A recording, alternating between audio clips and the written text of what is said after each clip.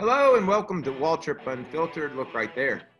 Mr. Hall of Fame himself, Bobby Labonte, joins me on today's episode of Waltrip Unfiltered. Thank you, everyone that tunes in and listens or watches. I get so many great comments about the guests I have. I'm really honored to have such a great lineup of guests. And Bobby, I appreciate you joining me today. Congratulations on your latest honor, you Hall of Famer, you, and your great career. Appreciate you being on. Well, thank you, Michael. Thank you for that intro. And I'm sure, like we talked about before, I'm up at the top of the list as far as your soiree of guests, right? I hope I am. You certainly are. All you have to do is, if you study NASCAR at all and you think of the things that you've accomplished, you deserve top billing. So let's have a fun show. What do you say? Tell everybody at home we're going to have a good time. We are going to have a good time. Michael and I were able to do some shows together on Fox, on Race Hub just last week. And so exciting to do that and excited to be on your show. Stay tuned.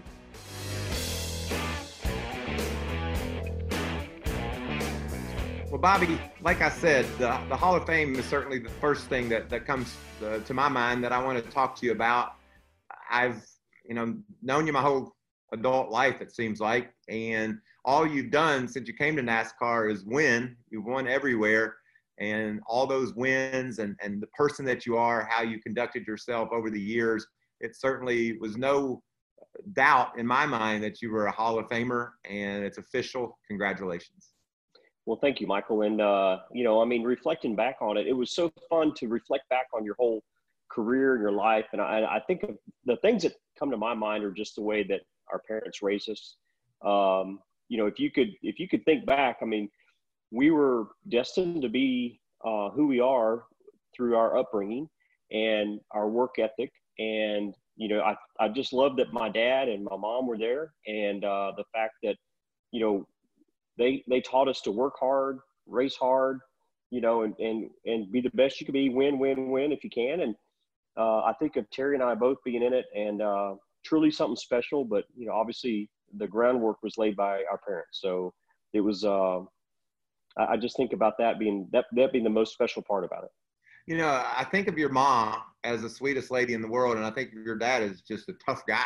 And that combination, certainly, you guys knew you had to put the work in to get the results and have the opportunities that you got.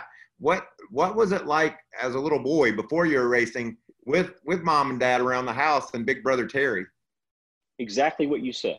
Mom, she could control things, but my dad, he'd fly off the handle at this and that. And but my dad's got the biggest heart, and yet my mom can be as strict as possible too. When I knew my name was Robert Allen, when she called Robert Allen, I knew I was in trouble. So I think between the both of them, they just helped us, molded us into who we are and what, I just think about my dad's work ethic, and he worked at the Naval Air Station in Texas. And I remember him being pretty hard on Terry, a lot harder on Terry than he was on me. And, but whenever it came time to go racing, neither one of them ever said, let's go do something else. It was easy. It would have been easy to say, hey, let's go to the lake and just go skiing, or let's go to the lake, or let's go to the beach and just hang out, or let's do something different. But my dad, like, being a gearhead, and it was just, for us, it was just natural, because we just were able to go into racing at a young age, and the support that we had from our parents was, second to none. And again, I said this at the Hall of Fame, that my dad, he never wavered on, like, hey, let's go do something else. This is A, too expensive, B, too hard. He's working day and night, 2 shifts a day, going to bed at night, sleeping, and doing it for years. He never wavered off that. So that just kept us focused on what we were doing. And I think it helped us, obviously just made us stronger. And, when we kept graduating up to different classes or different levels, I think that just, we just were trained to do that. So we just worked hard at it, and we're trying to be as successful as possible, and it worked out. Well, Terry, is he 8 years older than you? Thereabouts? 7. Yeah, 7 or 8, 6, 7. Yeah. I'm curious, because when I came along, Daryl was 16 years older than me. And when I got ready to go racing and I told mom and dad I wanted to be a racer just like Daryl, they said, we ain't going through that again. That was hard. we spent all the money we had, and we Yeah. didn't take you little kids on any vacations. We were always racing, and we're not doing it again. How you were good the whole time, though, even though it was 8 years between or whatever. Your dad was still into you racing as well. Yeah, absolutely. Now, the only thing that probably fluctuated, Michael, as you, 16 years is a bigger gap for you and Daryl, but for us is that Terry's 16 racing stock cars and I'm racing quarter midgets, and you can't be both places at the same time. So it wasn't like, we were close enough. So there was a gap there, enough of a gap that I had to kind of do some different things. So I remember going go-kart racing at not Daytona, but go-kart racing in Savannah or Charlotte or Talladega, in a different with a group of buddies. So my dad couldn't go because he was doing something else, So, but I mean, it never changed. It's just that on the weekends I'd go-kart racing with some buddies, and he'd go to the NASCAR race with Terry. So, but all in all, there was never a time that it seemed like, hey, you're squashed down. We're going to focus on Terry. We were all in it together, whether we were going to watch him race, racing with me, or racing with him. So I never felt any disconnect from my parents. Take me back to the 70s when Terry from Texas Terry, is that why they call him that? Because y'all are from Texas? Yeah, I think that's right. Yep. I'm just getting right down to the facts here, Bobby. You're going to learn a lot during this show. But what I wanted to ask is, you got the opportunity to go cup racing. What was he just a great short track racer in Texas? Was there some reason why you saw that he got this great opportunity? So, seemingly from out, sort of like Daryl from Kentucky, winds up in NASCAR. Here comes Texas Terry. Yeah. Well, he was. I mean, and that goes back to my dad and a bunch of guys building a 57 Chevy or a 73 Camaro or whatever it would have been. I mean, whatever he raced, he won. I loved it, the fact that, for me as a kid, when I wasn't racing, I could go watch him race, So I was always busy watching him race. So I probably sat through a bunch of his races. And, whenever the announcer would be like, hey, there's a bounty on Terry Labonte tonight for $50 who can beat him because he keeps winning all the time. And I remember going to the payout window, and they'd hand my dad an envelope with $99 in it. And $99 was, he won the feature, he won the heat race, the Australian Pursuit, he won all three. He made $99, and we won. So, and through that whole graduation, I mean, he would just continue to win throughout all the series or all the tracks in the next class and the next class. And so that's why he got the opportunity with Billy Hagan, roundabout way to go race. Yeah. And that a key to me learning how to race as a kid was I watched everything my brother did. And I'm sure I know you've given Terry so much credit for what you've accomplished, the great career that you had, but it was really cool seeing a template. I mean, all we had to do is basically follow directions, and we could get this opportunity, and I'm really thankful to hear how appreciative you all and your brother and everything that has made you the Hall of Famer you are. That says a lot for the person you are. Yeah, I mean, it was a great template for me to have. I mean, I watched all Terry's good stuff he did, maybe a few mistakes he might have made along the way. As a kid growing up, I knew I wasn't going to get my butt spanked like he did. And so it was fun to watch. And we never really raced against each other, Michael, until Charlotte in like 1991. So for us, never racing against each other was probably the best thing because we never had a rivalry. There was never a like, hey, I'm this, I'm that. So for us growing up, it was just again, a family affair, and for us to go racing. He always helped me out throughout my career, once we got started in North Carolina. So that was fun to see, and it's always good to reflect back on that. I like a story talking about coming to North Carolina and getting started. I like a story that Kenny Schrader told. Said you and Terry and Kenny went to Hickory Motor Speedway to test, and they shook down the car, and you got in the car, and when the test was all over, Terry and Kenny said, a couple things we've learned here. He's pretty fast learner, and it looks like it appears he might be better than both of us because you really adapted to it in a hurry. Do you recall that test and that story? I do recall that test. I remember all that. I think it was one of Terry's cars, the MW Windows car maybe, or something like that. And so I was still in the Busch Grand National Series full time. And but I do remember that doing that, and it was funny that, and I'll tell you a different phase of that. But yeah, I mean, it was cool because I probably just didn't know any better. You know how Hickory is. I mean, you've raced there many times, and you just didn't know any better, and I just like went around it. And but it was kind of fun that I was in my element at the time, and they're kind of dabbling in it per se, like going to Hickory for a fun day or whatever. Where to me, I'm serious, and this is your life, right? But I've also been to Caraway Speedway later in life where my nephew was practicing, and I said, "Here, I'll drive it." So I was like 3/10 slower than him every time I went out. I went, well, I guess I forgot how to drive today. so it worked the other way to me as well, like it did for them.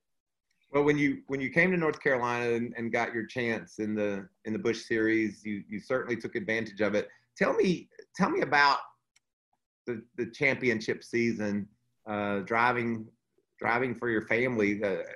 How surprised were you surprised, I guess is a question, that you adapted to it so well and understood what it took? And I mean, it to me, it was really impressive. I have an interesting seat on the bus. I showed up in NASCAR, and then all these other kids started getting these chances and winning championships and races. And I was a little bit jealous, but I was also observant, watched how you handled yourself. What was it like when you showed up, and what'd you expect? Well, the year that we won the championship in '91, we were actually, I was a short track racer in North Carolina, late models, All-American Challenge Series, never drove a big track, right? So I go to Charlotte, we go to Rockingham, and, in 88, 89, running a few races a year, crashed, run pretty good, crashed, run pretty good, got better, right? So when I finally got the money to run the full season in 1990, we were able to go and pass it like all, a lot of tracks that we went to. And so for a short track guy, but I love going to Charlotte. I love going to Rockingham, love going to Darlington, love going to Dover. And then in 91, we had a season under our belts and everything was working in the right direction. It was just a matter of consistency. And that's what we were able to do. But, it was really cool. In 1990, I had 4 employees. And I think in 1991, we went up to like 6 employees. And your dad was one, right? My dad was one. Yep. One of the employees, yeah. Crew chief. Well, my mom, she was the bookkeeper. So we had to have family affair in there, right? And we just kept, we thought that in 1990, we just learned from mistakes. I mean, like you hope you always do. And in the 91, we were just able to, be consistent. But what was cool to me was racing against yourself, Earnhardt, Harry Gant, Ron Bouchard, Terry at times, Larry Pearson. And then the regular guys as well at different times, and you think about, Earnhardt coming to race with you at Daytona. And I saw a video the other day. I think it was 1990. I led some of the race and somebody texted me, they were watching on TV and there's like, how come you finished 7th? I said, man, I was probably so excited I peed my pants. I don't know, because I was leaving. It's like the first time ever there. So, but in 1991, being a family organization, family team, you raced against Steve Grissom, Jeff Burton, Jimmy Hensley, Chuck Bound, Tommy Houston, and Tommy Ellis, and so many. Tommy Houston, oh my God. And we just were consistent, and I love the big tracks. I was better at big tracks and short tracks, it seemed like. And, we just had everything together from 90 building on it to 91, making it happen. But I don't know if you're going to ask, but 1992, we lost by 3 points. If that was your next question, that hurt more than anything in the world. So when Nemechek beat us at Hickory that time and Spencer's out there wrecking and causing all these cautions, I was like, come on, man.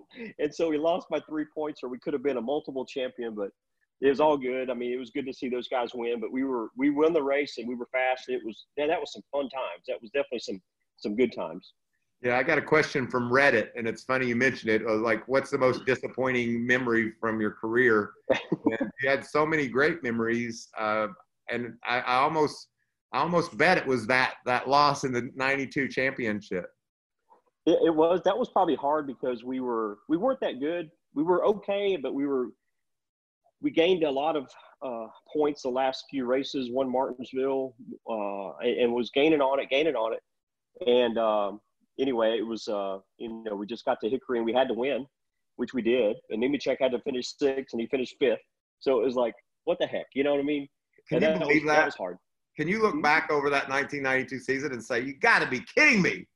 Right. I mean, that's lose by 3 points. And I know they can do it nowadays because of the playoffs, but back then that was a close season finish, you know?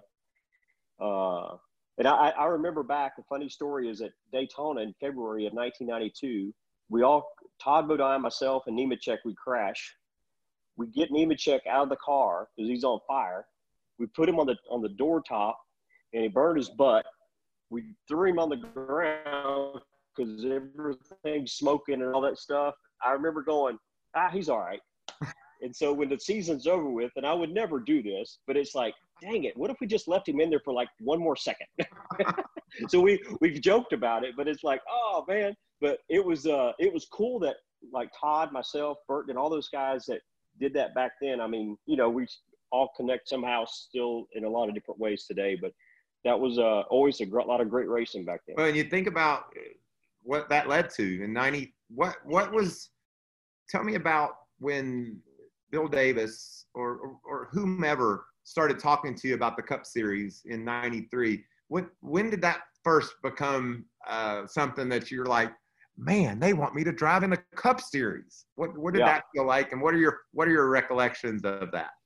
Well, it was funny because my agent was my brother, so Terry helped direct me in the right ways. And I remember even back in, it was when Terry drove the Sunoco car, I went to Charlotte and tested that car because he couldn't do it. And I'm testing a Cup car at Charlotte. We, go down in a ramp truck and the whole thing. I mean, it was kind of a little weird, but there was a time that I think it was in '91. Well, let me back up. Billy Stavola. I love Billy Stavola. And so I tried to get a job with them because I got fired before I started racing, and they wouldn't hire me because I was Terry's brother. So then fast forward to '91, I think it was. What kind of job did you want? I was just a fabricator. You wanted to build cars? Wanted to work on cars, yeah. So in '91, I think I drove for Stavola, and Rick Wilson was sick at Bristol, so I drove the Cup car at Bristol, and because he got out of the car, I got in it, and I was running in the top 10, had a flat tire with 100 to go. It was on asphalt. Everybody had flat tires. But I made enough of an impression. They tried to hire me to drive their Cup car. But Terry said, nah, you don't need to do that. That was too soon. So that was probably a good move because if you jump up too fast and something happens, you're probably not going to get back up there, right? So whenever the deal with Jeff Gordon and Bill Davis fizzled away, Bill and I became friends. And so it just kind of worked out with Jeff's departure that we, merged together as far as our friendship, and we lived 10 miles away from each other, that I would drive his car in 1993, which was sponsored by Maxwell House. And, kind of that story goes on for the Racing for Rookie of the Year. But so Bill and I got together after Jeff left, and, we lived close together, and it seemed like that was the right opportunity for me at the time, as far as a rookie team, rookie driver, new sponsor, and just try to put it all together with him and Tim Brewer and Gail and, everybody else working there. You probably, I know you love your brother and you give him so much credit, but when you see him and you think about him telling you that we didn't need to get in this Cup car, you probably ought to hug him every time, because if you look at what all you've accomplished, that was certainly an opportunity that I know a young kid, you're like, yeah, that's us, brother, right? And brother's like, no, I don't think so. That was sound advice, correct? Yeah. Oh yeah. Yeah. And he's probably saved me more times than I could, on my both hands and feet I could tell you about. So it was always good to have a trustworthy, sound advice person. Yes, sir. The rookie of the year, 93, Jeff Gordon took that. And I have a question. We have this hashtag. It's Ask Mikey, and you can hashtag us on Reddit or Instagram, Facebook, Twitter, whatever you like. And if you hashtag Ask Mikey, we'll ask a question. And one of the questions from Twitter is let me paraphrase, it's kind of long. At what moment did you feel like you belonged in the Cup Series? What was did you pass Dale Earnhardt, or did you outrun your brother? What happened that made you realize, man, I can do this? I think driving for Bill was a great experience and I hope we helped each other out get to the next level. But I'd say in 95, when I drove for Coach, when I stepped in the 18 car, well, I don't know. There's a couple things, but like we went to test at Texas World Speedway in 94. And I remember College Station, Texas. Yep. And I remember hauling it off into turn 1 at 201 miles an hour. And I never sat in this car before in my life, never worked with these guys before in my life. And I drove off in the corner, and you about hold it wide open for about 3 laps there. And I'm like, this is good. You know what I mean? It's like, okay. So it helped me prepare me for the, for the future, because I thought for sure that gave me another level of confidence. You can tell yourself you have it. Okay, I can do this. But then when you get into something like that and you're surrounded by people that just put you to the next level, I mean, that just, made it that much better. But, I think that was one of the times. And then obviously when we started off in 95 and we were just like fast out of the gate, it's like, okay, when people were watching you, you're like, we made it. This is the Cup Series. This is not late models at Caraway. This is not a limited sportsman car. This is not anything like that. This is the Cup Series, the highest of highs. And you're racing against people like yourself and the Earnhardts of the world, the Bill Elliott's and da-da-da. It's like, that's pretty damn cool. You know what I mean? That's feel like you've got to a point where this is what you've been working for all these years to get to that point. Yeah. My moment was, and I ran second, I think in 88 at Pocono, but it was a fuel mileage thing. And I'd won Busch races, but I'd never really, I'd survived and I was fast, but I couldn't get it all to work out. And then my moment came in the Coke 600 in 1990. I think I finished 3rd or 4th, but like Rusty Wallace, I think, won, and Bill Elliott was right there. And we come off turn 4 for the checker flag, and like they were right there. I didn't beat them, but I was right on their tails, and I just said, I can. And that, Bobby, that was 4 or 5 years into me being there. Right. How hard it was just to scratch and survive, and finally have that moment where you're like, I can do this. That was special. You have some special memories in the Coke 600 as well, don't you? Yeah, that was I always look at it, and you probably helped me figure out that is a true story the way it works, because for me, I've seen a lot of people, the Coke 600 being the longest race, sometimes it's a turning point in their confidence career that you knew that you could do this. For me, the Coke 600, my first year in 93, we go down there for the Winston, I call it the hooligan race, whatever it was called back then. Well, you can bet I was there. There was 40 cars that were in the hooligan race, right? And I qualified like 36th. And I thought, well, okay, if we come back next week for the Coke 600, I'm not going to make the race because there's that many cars trying to make the race, and I'm not going to make it. Because that's when you had to qualify.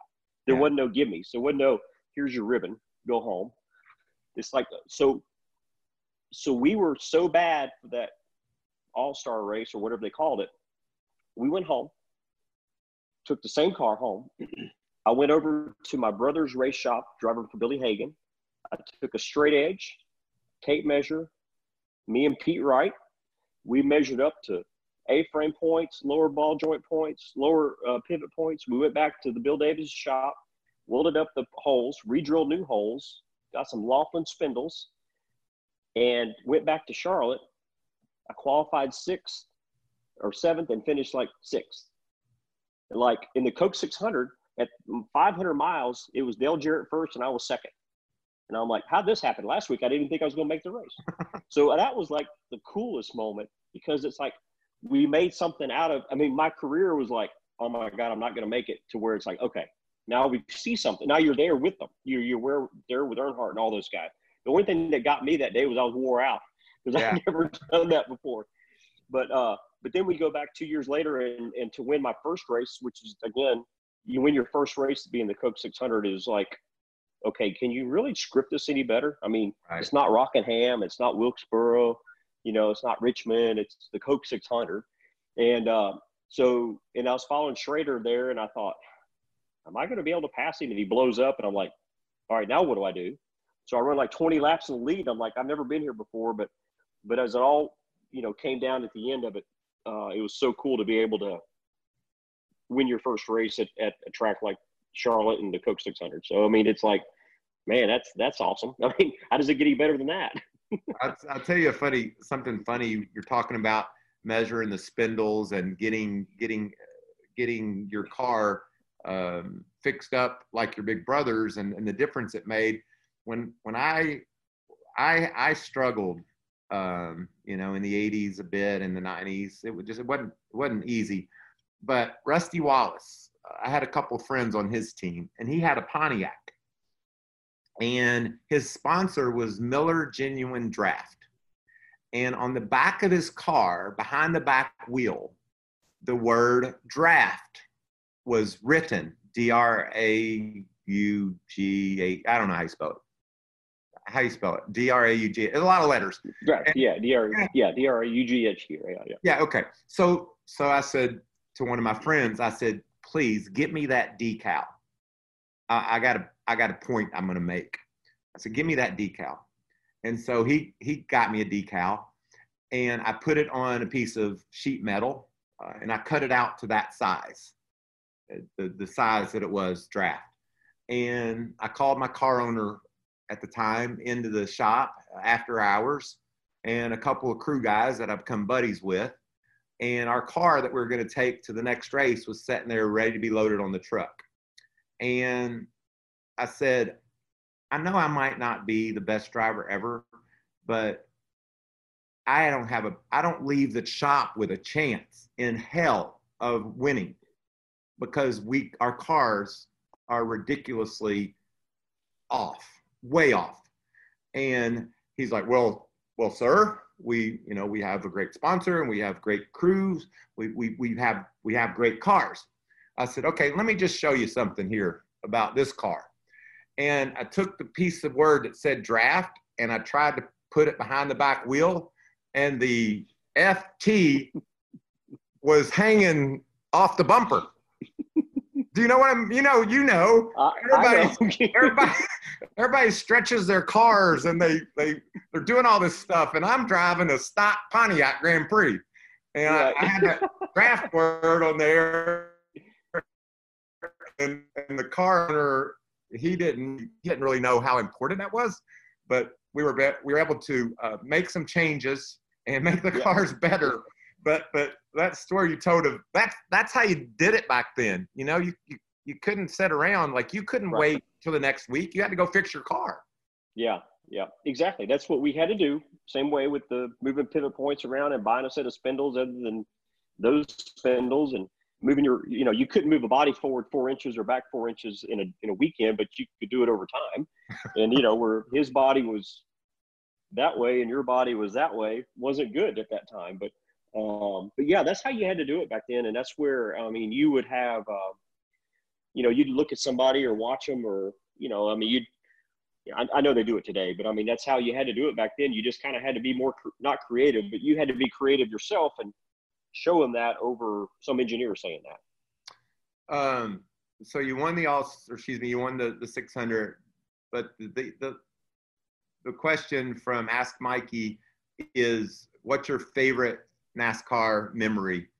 And with what all you've accomplished, people ask me that sometimes, and I haven't did near what you did, but I have trouble picking one.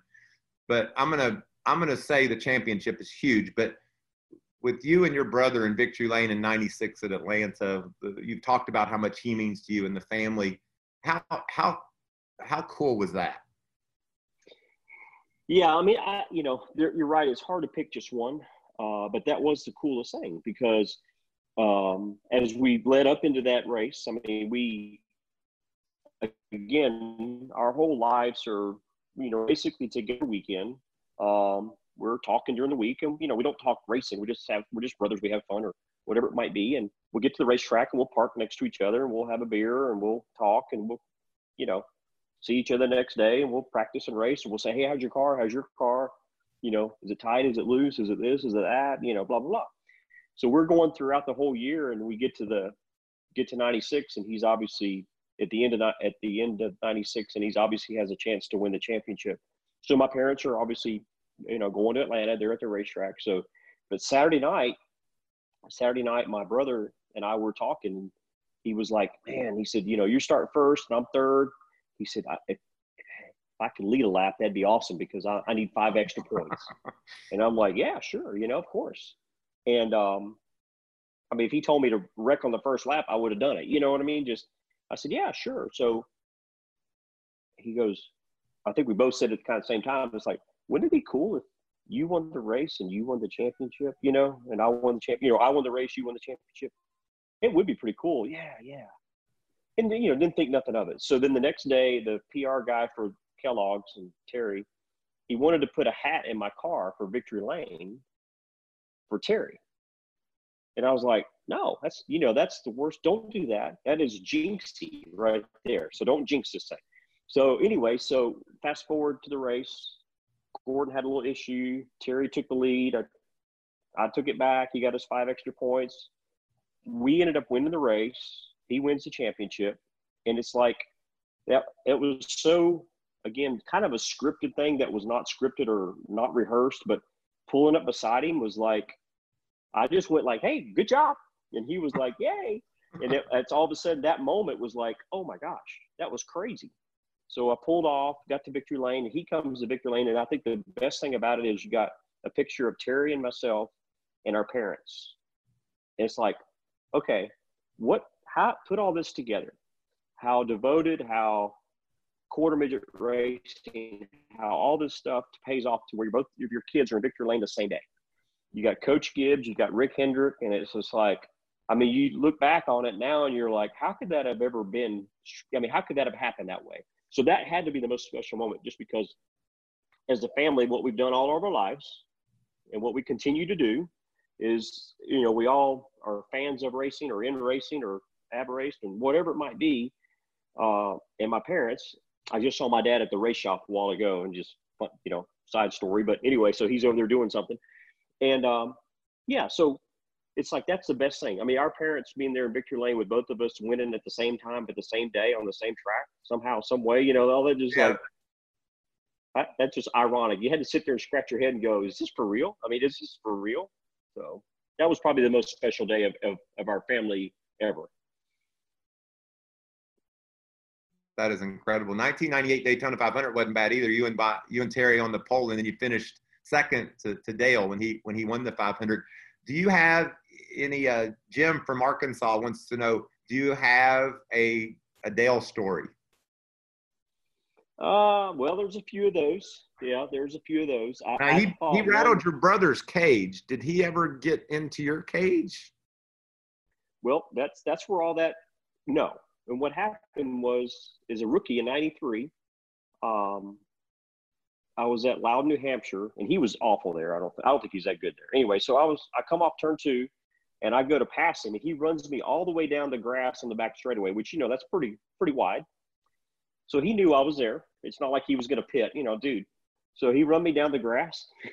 So we went and turned 3. I hit him, and he went up the racetrack. I kept going, and it's like that's like. That was it. He didn't come back to get me or nothing like that. But, I mean, there is more than one story, but another story was at Charlotte I think might have been it wasn't the Coke 600 that I won. It was a different race, but I was so fast and he was leading the race. And you know how he would drive. He would go so fast for 10 laps, he'd pull you and then he'd give up the right front tire and he'd start fading and you can catch him and you'd pass him, you know?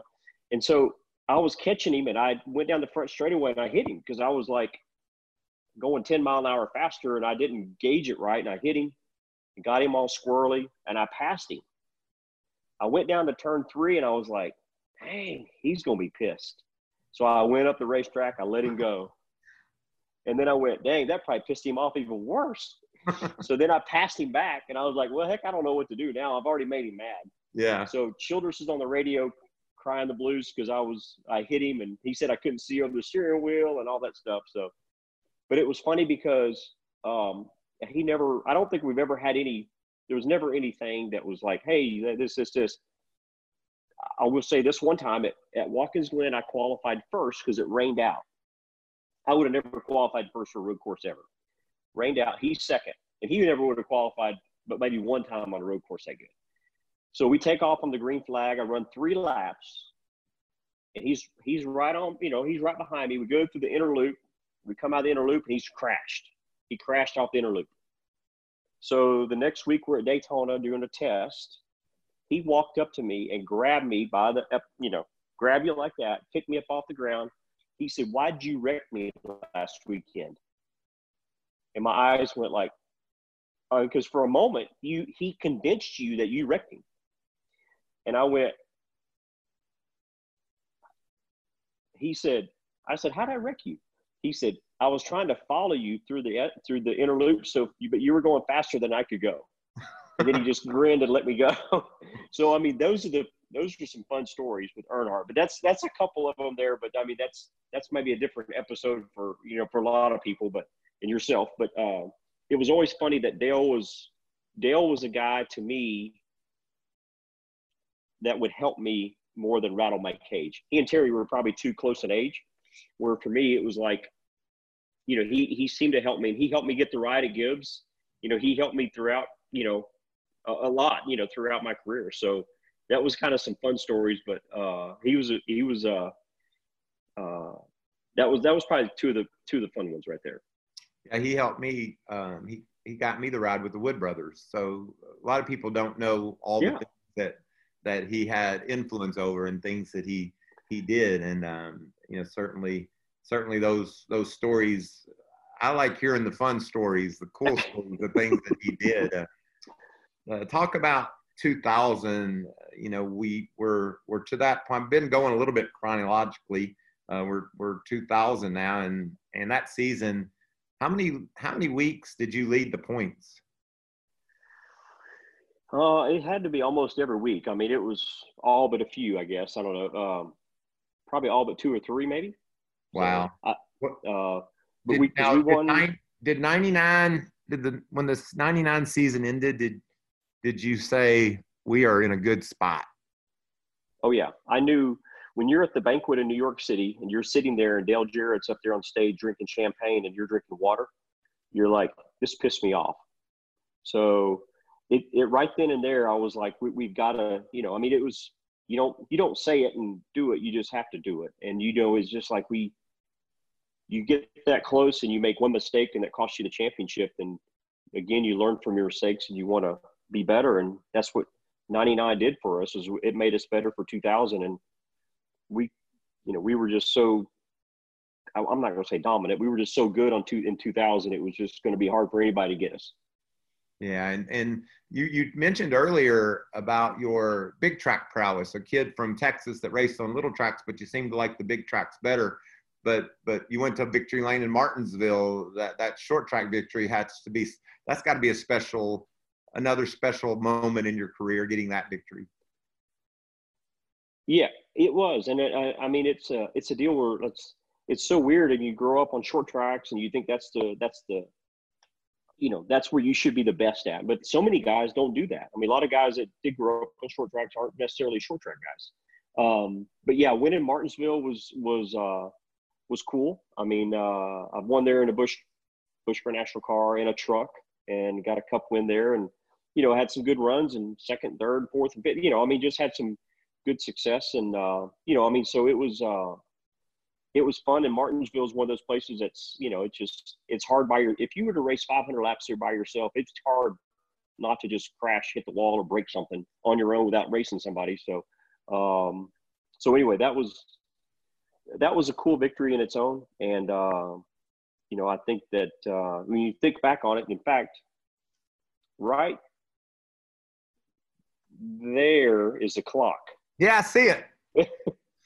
I think that's the clock right there. So anyway, so that's obviously when you win the race like that, when you win Martinsville and you're up in Victory Lane and they're like, here's your clock. And it's like, all right, let me go get my truck. I'll be right back. Yeah. You know? So it's like, you put in the back of your truck, you drive home and you put it up that night. So yeah, I was over at Daryl's house a couple of years ago, and it sounded like an aviary there, a bird house. Like every 5 minutes, he's got one of them grandfather clocks chiming. But winning that race, winning the championship, taking Joe Gibbs, the coach, to New York as the champion, that's pretty good, right? Yeah, you know, I mean, with you know, winning the championship for JGR, obviously Coy and Dave and JD, all of us, you know, I mean, it was when I went to drive for Coach Gibbs, I think I was employee number 18, and went to the first Christmas party, and there weren't but about 30 people there, right? And I was actually invited to their Christmas party like 3 years ago, and there's 900 people there, it seemed like. So, yeah, that was a huge, obviously a huge deal. I don't think we were quite ready for that. Nobody was, because that was our first time for all of us, right? But here's another Earnhardt story.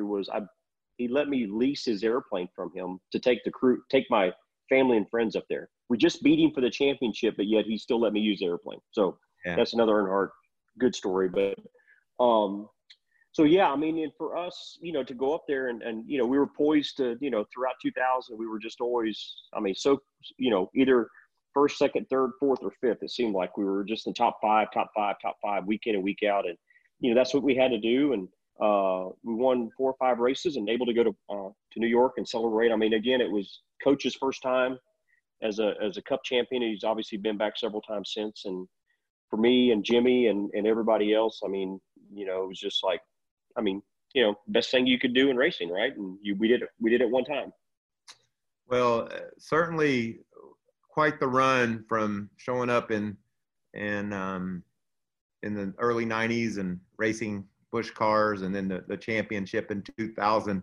Let's fast forward to where you are today. I know you've been racing. You raced some over in Europe. You raced a bunch of sporty car stuff. You enjoy working out. You stay very active. What's a normal day like for you? Just a Monday afternoon or Tuesday? Well, today we're pouring concrete in the backyard. It's a construction day, and so we're doing a little redo on the backyard.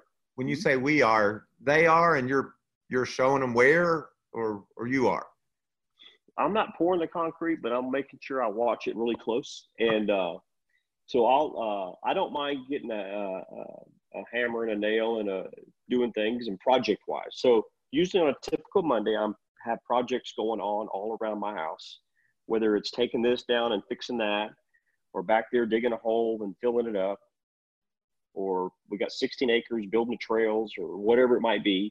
So that's on a typical Monday. And so I'm busy with that. And obviously racing's a little bit, you know, can't go really much short track racing right now. We don't have a whole lot going on with the COVID-19 thing, but you know Bill Riley, right? Mm-hmm. Yeah, he called me. He texted me a while ago. I'm gonna go drive one of his cars here in a few weeks at Virginia, so that'll be fun. Nice. And then, and then we actually, speaking of today, we just got back from an IndyCar race this past weekend at Road America. So we do, for what my normal life is today, is my wife and I have a marketing company. So we handle all the hospitality activation for one of the IndyCar teams, and they finished second this weekend. Nice. Behind Rosenquist. So we'll do that. And then we'll also go to Indianapolis next week after next, and do a Ferrari race. I'm not driving, but we We manage the whole race series. So we do that. That's what we do. So then if I'm not on the Fox studio tomorrow, blah, blah, blah, blah, conference call here, Zoom call there.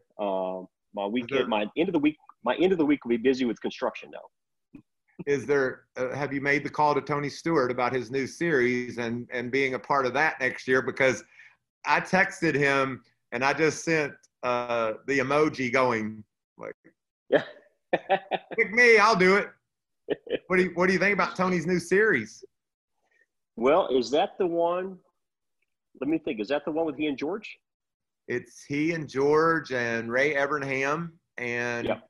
It sounds like Ray's gonna, design some cars, and they're all gonna be alike, and there's gonna be crew chiefs, and then drivers will show up and drive them. And I'm curious, what the cars will be like, because the trucks, they race at Eldora, and then they race on the asphalt. So I bet you with Tony's involvement that there'll be a place on the schedule for Eldora, I would guess. But then also I read in some statement about Nashville Fairgrounds. But to me, that's very intriguing. And I don't know what the criteria is for driving, but I'm in if you are. Well, I've already sent my emoji. You did? Good. Yeah, I have. Ray has told me about this for 2 years, so it's kind of been in the works, and they finally got some traction with it. So, but yeah, I don't know of a car that can get raced to go from Eldora to Nashville to wherever, road course or something like that. So it sounds like a very diverse field of tracks. So we'll see how that goes. But yeah, that's going to be exciting. So hopefully my emoji worked. Me too. You're very active in iRacing. Producer Ford here on my Michael Waltrip podcast, he likes to iRace. Now you still race, like you said, you're going to go race in Virginia. Do you feel like iRacing keeps you current, keeps your skills honed, so that when you get a chance to go race, and if it is in Tony's series next year, do you feel like you're still good? I think so. I do think so. Last year I ran a modified at Bowman Gray, and I thought that was the best experience I think I've had in many, many years. I mean, I really want to do stuff like that, but I'm chicken. I would be afraid. I'd be afraid I couldn't keep up. The only thing we're missing is Bruce Patron. We need to bring back the Bruce Patron days, right? And we'll go do some things. But that was again, you go anybody's backyard, and they're going to haul the mail, and you got to learn how to beat them, right? And so it's hard to do. But no, that was a cool experience when you have 15,000 fans. Within shouting distance to you all the way around the racetrack. It's just totally amazing. I went up there, and I'll be honest with you, Michael. For me, I went up there and I paid $5 to get in. I practiced the guy's car for about 10 laps. I came home, I took a shower, and I paid $25 to go back and watch the race. I saw 3 fights, and I said, man, I'm hooked. I got to do this. So the night that I raced, I went up there and practiced. I came home. We watched the truck race on TV, took a little nap, took a shower, went back, ran the race, got done with the race, came home and slept in my own bed. I think that I can do this a lot.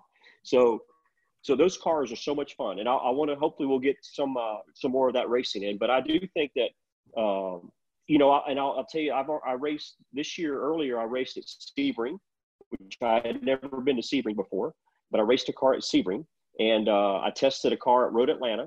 I got to do that. So I'm actually, I feel like I'm kind of current, with driving and stuff like that. Yeah. But I'll tell you a quick story. It was last year I raced Corvette at Indianapolis on the road course that they just ran the Xfinity cars at, right? The same course. And I ran with Jeff Brabham. Okay. And I am teammates with Jeff Brabham. Holy smokes. Jeff Brabham, that's awesome, So anyway, I got to know him a little bit. And so while I was there, I finished second, and Willie T. Ribbs finished first. Okay. So, and I've known Willie T. Ribbs for a long time, and I got to kind of know him a little bit more. And he is the funniest, coolest guy. So he'll text me every now and then or call me, and we'll talk for an hour. And so And he texted me the other day and said, well, congratulations. I said, why? He says, well, you're going to win this year at COTA when we go to COTA this fall because it's your hometown, but your home state. But he lives there now. So anyway, so Scott Perchetta I was driving his car, and it's just been the most fun. And I mean, it's cool to go and do that. And I mean, it's like I'll drive anything, Michael. I mean, that's kind of my theme. In fact, a really funny story was I was at Road America this weekend. The guy says, hey, do you want to drive our Indy car? And it's an Indy car from like 20 years ago. Yeah. But just make some laps in it. And unfortunately, it broke before I got to drive it. But I'm like, the guy said, do you have a helmet? I said, no, but I'll get one. So it's just, I mean, it's fun to do stuff like that. And that's not for a race, but we'll race later on this year in some races. But I do feel like between iRacing, your original question, and stuff like that, I mean, I feel like to me, driving is still something I want to do. Yeah. On a lower level.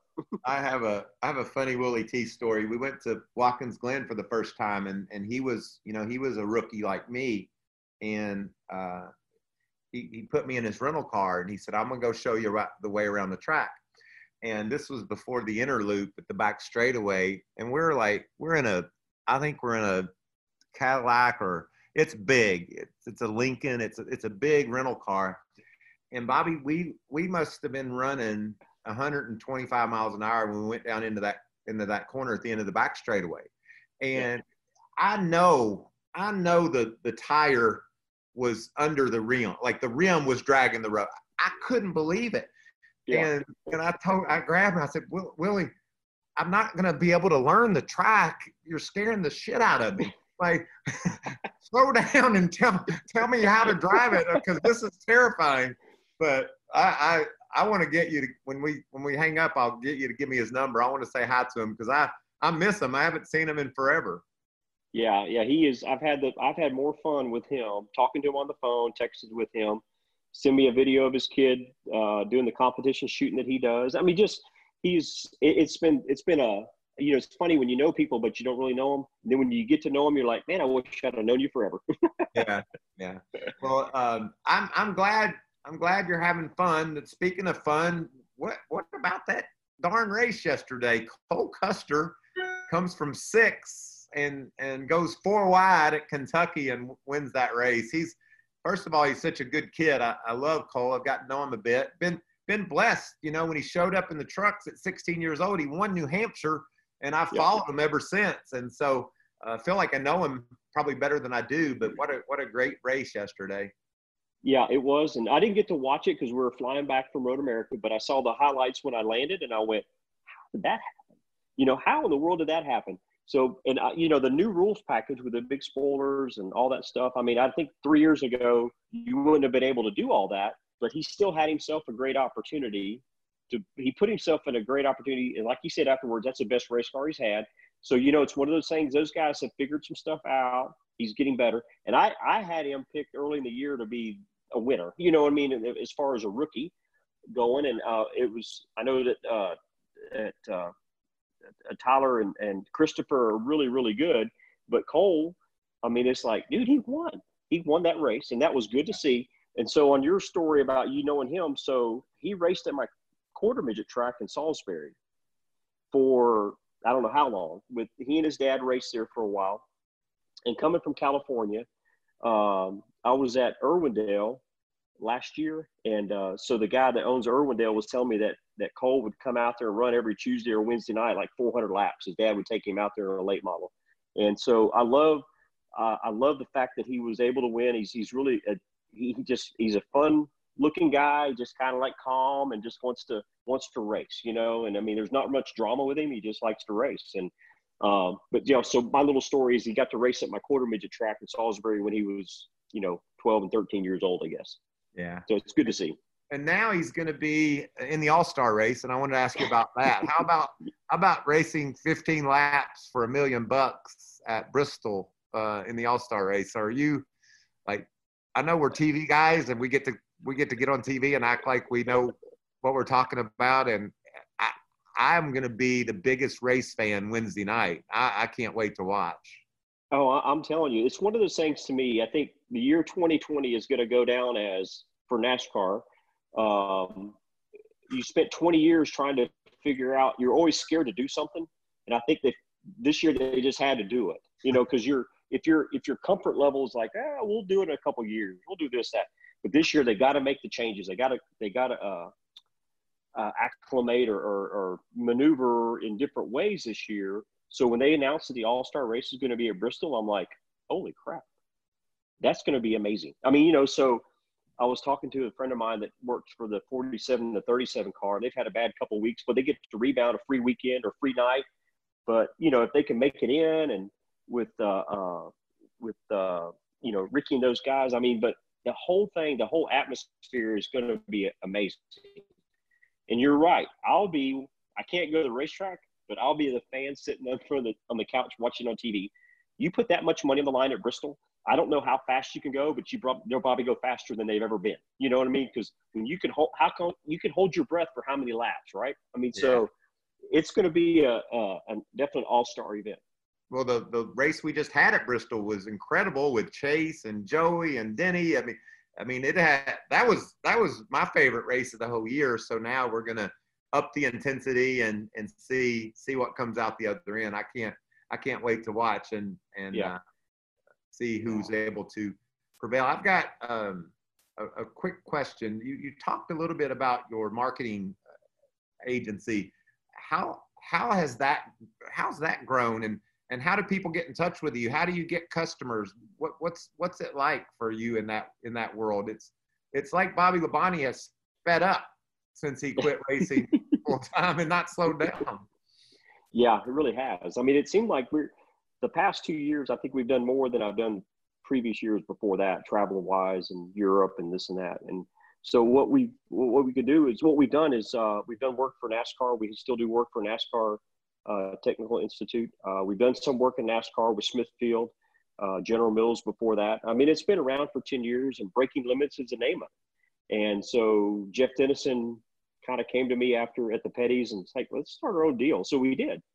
And so the General Mills account was ours as far as activation and hospitality goes at the track. So when you have a big tent or have a structure and you cater to the sponsors and the people that come to track, that's what we do. And so we found our niche in that series in doing stuff like that. And what we do is we have a huge tent at the IndyCar races, and it's called Club 5, and it's 5,000 square feet. And we basically do all the entertaining. My brother owns the structure, and we actually do the entertaining and the china and the champagne and the wine and the food. We have chefs, the whole thing. And so when you go in there, it's like everybody's like, oh my gosh, this is amazing, right? We got an elevator, we got everything that goes with it. So for SPM McLaren, and so for those guys, that's exciting. And then we also do the Ferrari Challenge Series. So I knew a kid when he was little. I knew him, and he's growing up and he works there. And now we connected on LinkedIn and and I know his dad. So we got we were able to do that this year, and that's with Ferrari. And that has been amazing because we're able to put the whole series together as far as all the events together. So it's 5 or 6 races a year, and it's very high end. And again, my wife is the one that does all that.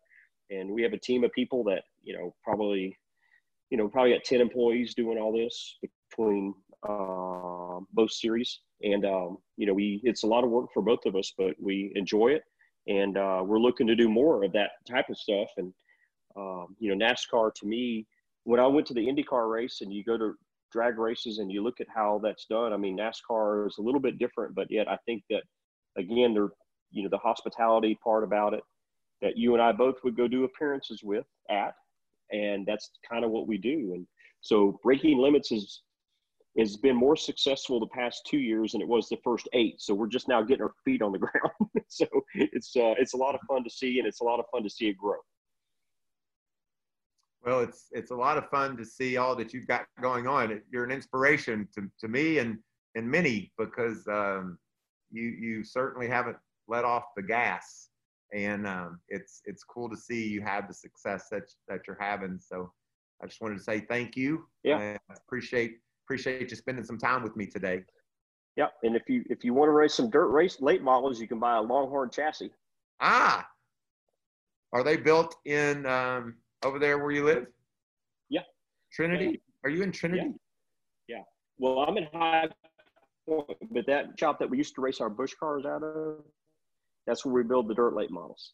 Nice. So, yeah, we've got Tim McCready, Jonathan Davenport. I mean, there's a bunch of cars that we got. I think we built, I don't know, 250 cars maybe, something like that. So, hey, well, that was a lot of fun. Man, if he isn't an inspiration, Bobby Labonte has more going on now than ever. Thank you so much, Bobby, for taking time to join me on Waltrip Unfiltered. Remember, share us with your friends. Tell everybody about our podcast. You can go to all of Fox Sports social media channels and be able to look at our content, share it with your friends, go to your favorite podcast app, and just let people know we're here. It's a lot of fun talking to all these stars and legends, and I'm really thankful that Fox Sports lets me do this podcast week in and week out. Hope you have a great week, and we'll talk to you soon.